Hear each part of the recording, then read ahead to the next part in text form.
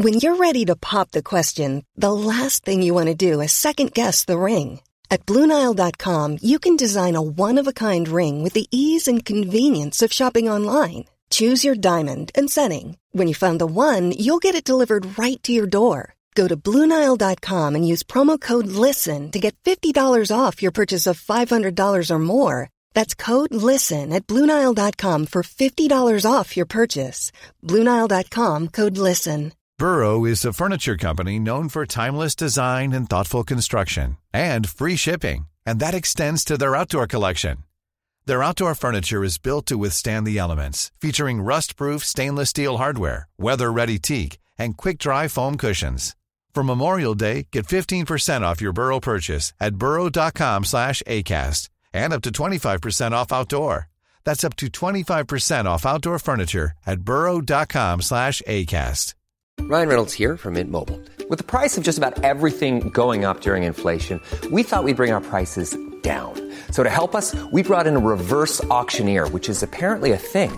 Mint Mobile Unlimited Premium Wireless. How to get 30, 30, bit to get 30, bit to get 20, 20, 20, bit to get 20, 20, bit to get 15, 15, 15, 15, just $15 a month? Sold! Give it a try at mintmobile.com/switch. $45 up front for 3 months plus taxes and fees. Promo rate for new customers for limited time. Unlimited more than 40 gigabytes per month. Slows full terms at mintmobile.com. It was the best of times. It was the worst of times. She was the people's princess. To fight on the beaches. Oh wait, man. These are the things that made England. To fight on the landing ground. These are the things that made England. I have the body but of a weak and feeble woman. These are the things that made England. And the King of England too. These are the things that made England. Cry God for Harry! And these are the things that made England. And St. George! These are the things that made England. Before we start, let me tell you about a great sponsor we've got at the moment called OnlineGreatBooks.com. This is your chance to learn about all the great works that change history, and you can get a discount by going to OnlineGreatBooks.com/ref/ENG and enter the promotional code ENG to get a 25% discount off your first 3 months. But go and have a look at OnlineGreatBooks.com and see what it's all about. Hello then, everybody. We're welcome to the Things That Made England. My name is David Crowther from the History of England, and I'm joined by Roifield Brown from 10 American Presidents, Mid-Atlantic, Dum-de-Dum, Friday 15. So look, Roifield, this week is my week, so I am going to introduce something which I think ought to go into the cabinet, and you're going to push me around a bit, and then we'll decide at the end. So my contention is that English accents are one of the glories of England. They're one of the things that makes England what it is. They ought to go into the cabinet. Okay?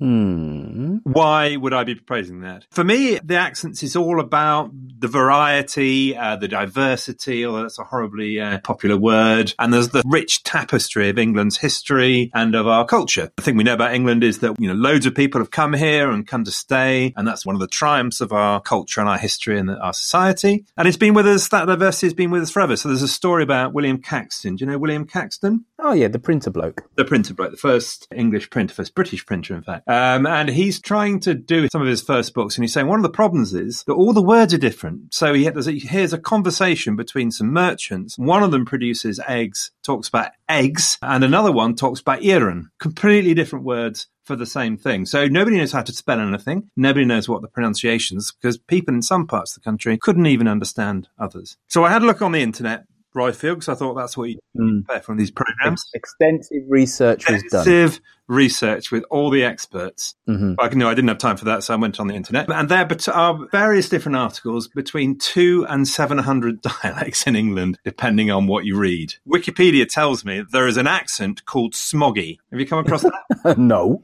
Nor right, what is smoggy? And the entry was clearly written by somebody from Hartlepool. I actually can't remember why now. But anyway, smoggy, so there's one. So when I was a lad, Roifield, I used to have a job in a warehouse, summer job in a warehouse in a place called Anstey. Okay? Yeah. Anstey is 5 miles from Loughborough-ish, 7 miles from Leicester-ish. Might be the other way around, actually. And in Anstey, they took the mick out of the accents of the people from Loughborough and from Leicester. And they could demonstrate what the difference was. So there you've got a spread of 15 miles, and in that 15 miles, the accents were recognisably different between Loughborough, Anstey and Leicester. It is one of the amazing things about England that you can just go, as you said, 5 miles and hear a complete and utter accent shift. For me, being a Brummie, going from Birmingham into what we call the Black Country was always just a marvel for me, that how the way that their accents just changed so fast.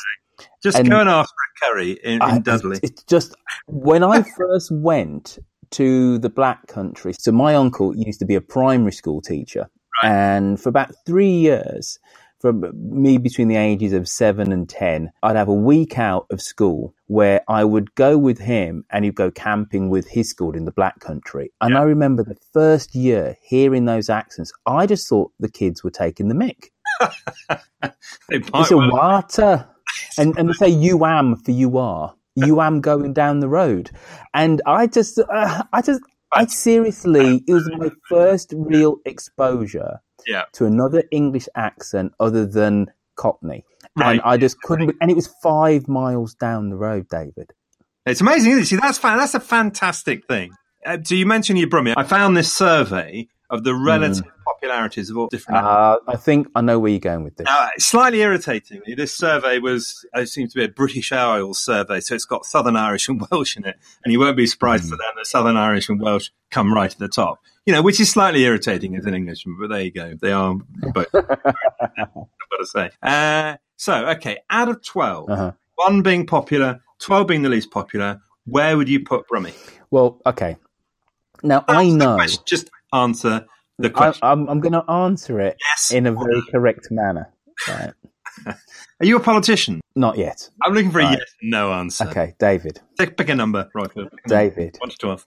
Can I answer? You're asking me a question. Let me answer. Go right. On. Quite simply, the accent that in the popular English consciousness that is assigned to Brummies is not a Brummie accent. Is that right? It's a Black Country accent. So when you said "let me answer," what you actually meant was "let me not answer." I think what you were saying to me, wasn't it? 1 to 12. Okay.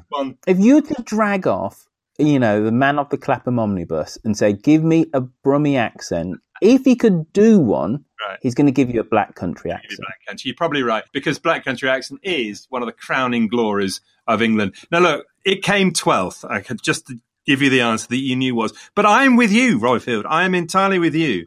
The Brummie accent is one of the crowning achievements of English culture. There you go. So it's I wouldn't go that far. I wouldn't go that far. Could I just say that the East Midlands accent doesn't even appear on the list? Well, nobody. I tell you, I've always got the accent from Nottingham confused with Yorkshire, if I'm being honest with you, soft Yorkshire. And when I get that mixed up, I say to myself, I'm not a total idiot, because I know that it sits on the other side of the Danelaw. So you have the Angles, the Saxons, the Danes and the Jutes, that these Germanic invaders that come over from Europe from about the 5th century to, I don't know, the 8th century. And they're supposed to have pushed out the Celtic-speaking Brits. Mm-hmm.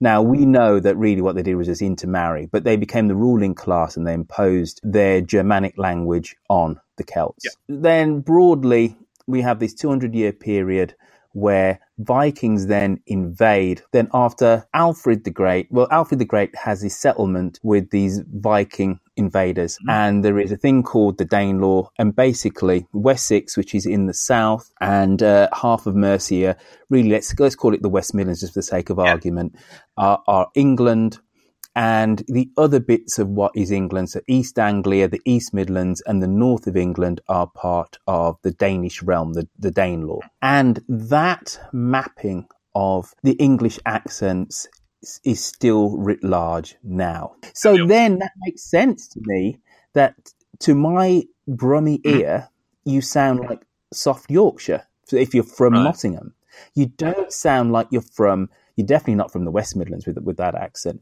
But I can go to Stafford, which is just north, 5 miles north of Wolverhampton, which definitely would have been on the Saxon side of the Danelaw. And they have so many weird dialect words like nesh for cold, right, which sounds to me like Yorkshire. And the way that they speak is a total clash between the Black Country and, for me, Northern. So really writ large into our mapping our ear on accents, with the exception of received pronunciation, which is different, is the Viking Anglo-Saxon settlement of England, and I love that. Yeah, I mean, I love that too. I absolutely agree with you that it's that feeling that there is a historical connection to all of this, that there are things that have happened to create Scouse, for example, to do with the connections over the Irish Sea with Ireland. You know, it's almost like a map of our history, and I love that. I totally agree. I think it's a fantastic thing to celebrate. There are some negatives. I'm going to advance some negatives, Roy, since we're furiously. We're loving it. There was a survey I dug out about the connection. It was Manchester, actually. Mm-hmm. So they did a survey where they took various different accents from around the Greater Manchester area, and they got people to put words against them. So in the east of Manchester, broadly speaking, you got words like poor, working class, broad, common, rough. In the south, you got multicultural, well-spoken, good, soft, standard, posh. In the west, you got rough, broad, strong, bloody blah, scally, whatever scally means. Ne'er-do-well. Ne'er-do-well, is that right? So one of the unfortunate things about accents is that it colours you, doesn't it? It gives you, people make assumptions about who you are and where you come from and what you're like based on your accent. And that's a bad thing. Absolutely. Assumptions on where you come from needn't necessarily be a bad thing if it's not for class and the fact that England is an over-centralised state. I don't know enough about Italian accents, but Italy, for some 1,500 years after the break of the Roman Empire, was a collection of duchies, kingdoms, statelets, principalities, etc., etc. And they all developed separately their version of bastardized Latin, which became Italian. And though Tuscan became the dominant dialect of the unified Italy, if you speak with a Milanese accent, people don't look down at you. If you speak a Venetian accent, people don't look down on you at all. Right. Whereas in England, invariably, because received pronunciation is our vestige of our ruling class via the Normans, that is seen uniquely as the best way to speak, and it is the accent of our ruling political and cultural elite, and it's because of that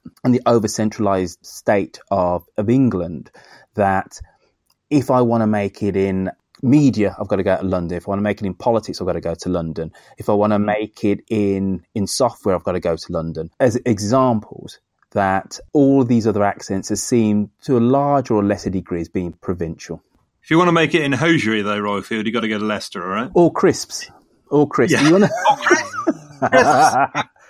If you have any ambitions in the world of hosiery, just let me know. Good point. I mean, absolutely, I agree with you. So on this survey that we talked about earlier, where Brummie came 12 out of 12, received pronunciation was second.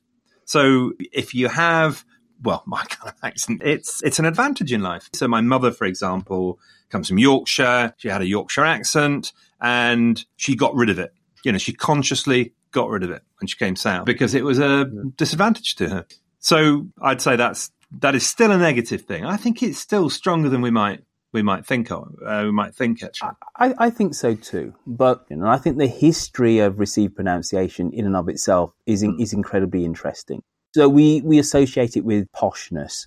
We do. It's that BBC newsreader, isn't it? Intoning the news, and you go, okay, this is important. This is serious. Well, then let's not forget Hugh Edwards, of course. He keeps it safe. Well, it's actually really interesting. I know Susan Ray, who's a BBC Radio 4 newsreader, a really good friend of mine. And when she delivers the news, I don't hear a Scottish accent. She very clearly has one. Right. But it's Scottish received pronunciation. Right. It's with authority. And I don't know enough about Hugh Edwards. I haven't really thought about it. But I'm kind of guessing it probably would be the same. It's almost like a Welsh version of the same thing. But, you know, I could be wildly wrong. But I have no idea, but at least he has something of an accent. No, he does have an accent. There's no two ways about it. And Susan has an accent. There's no two ways about it. But she still sounds posh. Yeah. To my ears, he still sounds posh. So there's an element of received pronunciation. I'm going to push back a little bit. Go on. I'm with you fundamentally with this, but I think we could have made a whole show really around received pronunciation. Right. And because that underlines a very important aspect of English culture, which is the class system. Right. And what I was getting around to say before, but you cut me off, you cut my legs from underneath me, was to say that 200 years ago... Oh, sorry about that. If I was a lord and some member of the aristocracy, and you heard me speak, and I was from Yorkshire, I would have spoke with a Yorkshire accent. It's only really in the Victorian period where the sons of the aristocracy started to go off to Oxford and Cambridge that this received pronunciation kind of comes into being. This way that the establishment speaks, which then gets underlined by the BBC in the 1920s. And then one last thing I'll say about this, about the importance of received pronunciation. Many anecdotal stories in the First World War with officers meeting their troops for the first time. Yeah. And up until that point, you know, the British Army has the 2nd Birmingham Battalion or the Lancashire Dragoons. Yeah. And so you had lots of people with regional accents and their commanding officers couldn't understand them. This is one of the key reasons why Lord Reith says we need a set way of speaking, because bits of the country couldn't communicate with each other. It's fascinating, that, isn't it? It's very late, isn't it? I mean, it seems incredible. Yeah, absolutely.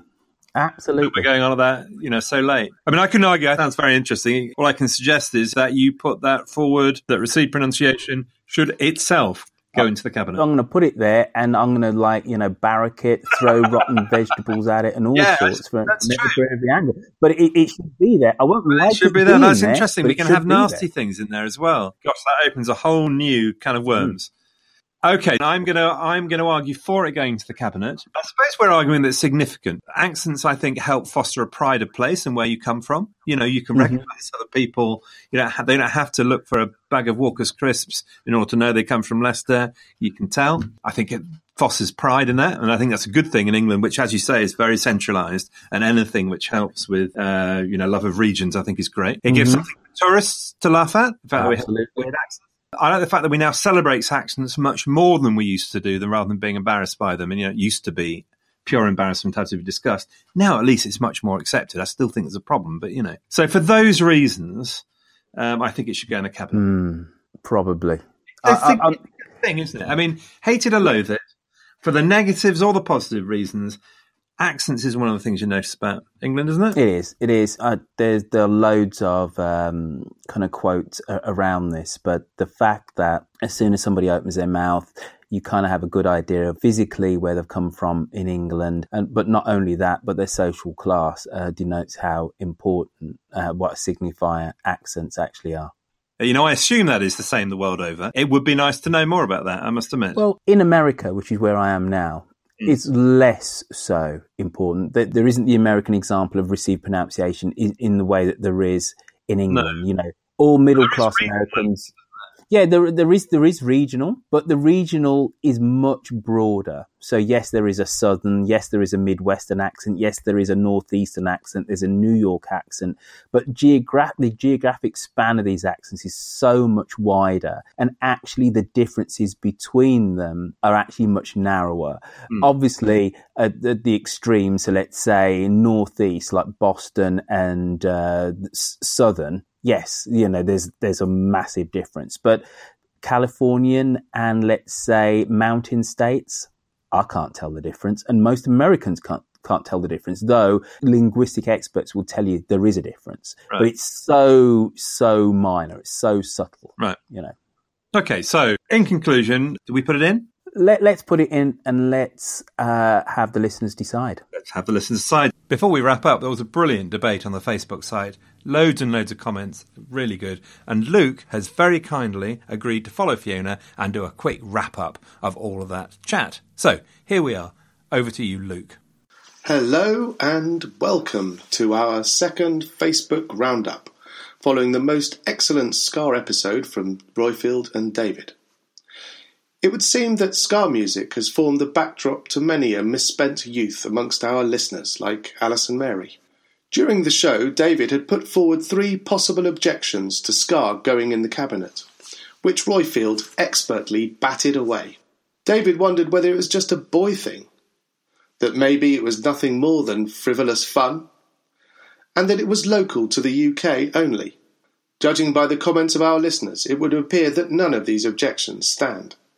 We've certainly had a lot of women commenting about what ska meant for them. Diane's neighbour was even Terry Hall's uncle.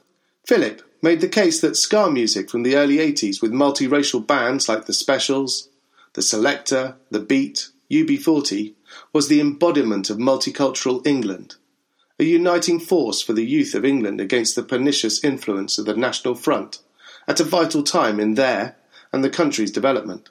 And we have a lot of listeners from the other side of the Atlantic, which seems to indicate that ska was not just a local thing. It reached Steve in the wilds of Nova Scotia. Well, actually, it was in the suburbs of Nova Scotia, where the choice of music was limited. But a show called The New Music introduced him to the joys of ska. We've had a lot of new members joining the Facebook group from near and far. You can find Callum wandering the streets of York, dressed as a 10th century monk, and occasionally carrying the Duke of York's head on a pike. We've also been joined by Jacob from Cleveland, Ohio, not Yorkshire this time. Jacob wants David and Roifield to cover the venerable melon farming Bede. That wasn't exactly the term he used, but we hope that this is a family show. And hardly had he suggested it than David added Bede to the list of topics, along with the bloody bard, as he calls Shakespeare. Speaking of suggestions for future episodes, Rowena is proving to be a hard taskmistress, and has already suggested that David and Roifield need to either do more episodes or longer episodes to cover all the topics that have been suggested. And she's got a point. New suggestions have included crumpets and their evil alter ego, the digestive, from Steeple Bell. As a proud American, Tom suggested that losing the 13 colonies in North America was a thing that made England. Meanwhile, in the MacDonald household, they have been discussing whether there has been a 200-year dialogue of influences that has been a key part in the make-up of what England is today. Mandy from Missouri put forward Wimbledon as being very British. Bill and Debbie wondered to what extent the list we are building represents English or British things. It will be interesting to see how Roifield and David navigate the British-English question, and there was a particularly fine collection of things to add from JW, including tea, Carnaby Street, cricket, real ale, George Orwell, The Kinks, The Avengers, Trebor Mint, Julian Cope, Alfred Hitchcock, the 70s, 80s mod revival, and the Labour Party. Please do come and have a visit of the Facebook page and see for yourselves what is already on the list of topics to be covered. The popular vote has resoundingly gone in favour of ska joining 1066 in the cabinet of things that made England. At the time of recording this, the voting reads 33 votes in favour of ska going into the cabinet, 6 can't decides, 5 nopes, and 3 who chose the option, what is ska? Again, please do visit the Things That Made England Facebook page, as you'll find some great recommendations from members of ska tunes that will fill that gaping hole. This episode really did feel timely given the horrendous Windrush scandal that is going on over here, where we are chucking out the very people that brought ska to these shores. David and Roifield recorded this episode long before the scandal broke into the news in a big way.